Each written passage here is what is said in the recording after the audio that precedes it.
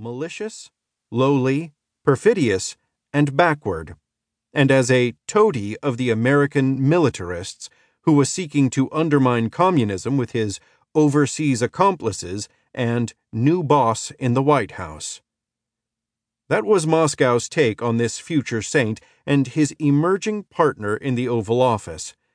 But these leaders were not accomplices, and neither was the other's boss. Their relationship would be a partnership of equals.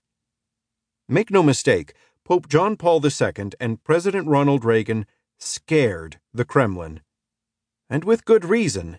The Pope implored his people to choose God's side over what the Protestant Reagan and the Roman Catholic Church both called godless communism. The Soviets dubbed Reagan the Crusader. Soviet officials knew that this Polish pontiff was a grave affront to their existence. They wanted him dead, and now on May 13, 1981, 2.5 years into his papacy, they were ready to take their shot. Conspirators.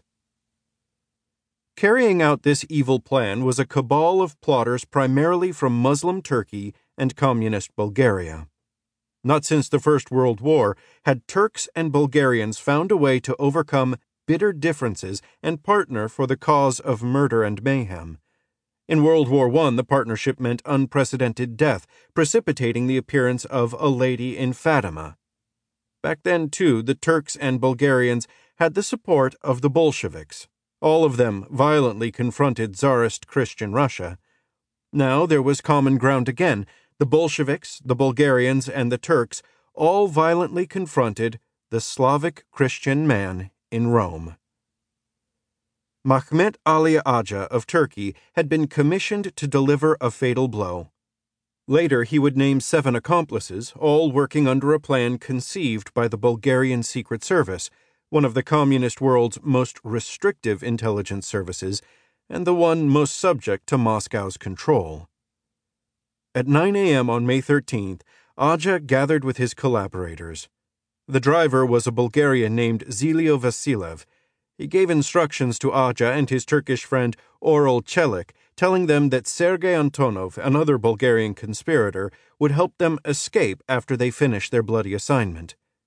Antonov, according to the plan, would whisk away the assassins to a large delivery truck concealed as a Bulgarian household goods company, a front for the Communist State's Secret Service. At 10 a.m., the Bulgarians drove off, leaving the Turks. The Turks would wait a while.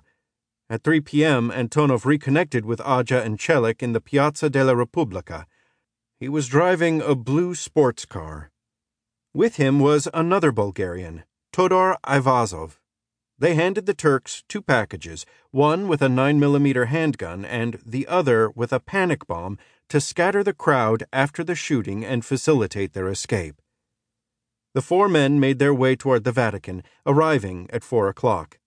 Aja and Çelik took their positions among a crowd of faithful seeking repentance and reconciliation. Reports on the precise plan of action vary, but it seems Aja was supposed to fire all or most of the shots, with Çelik perhaps firing if necessary, but at the least setting off the panic bomb. The Polish pontiff came out in his small white Fiat Popemobile, waving to the excited gathering, grabbing hands and giving kisses, lifting children in his arms, smiling joyously.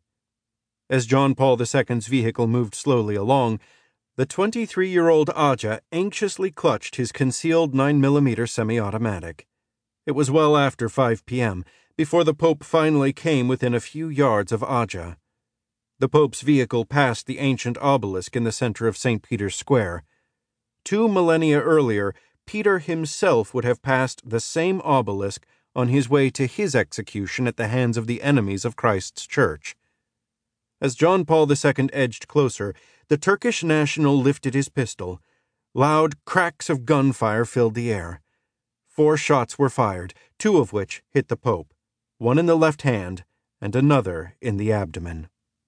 It was roughly 1/4 the hour, a time that some have pinpointed as 5:13 p.m., when the numbers on the clock stood in perfect harmony with the numbers on the calendar on this feast day of Our Lady of Fatima.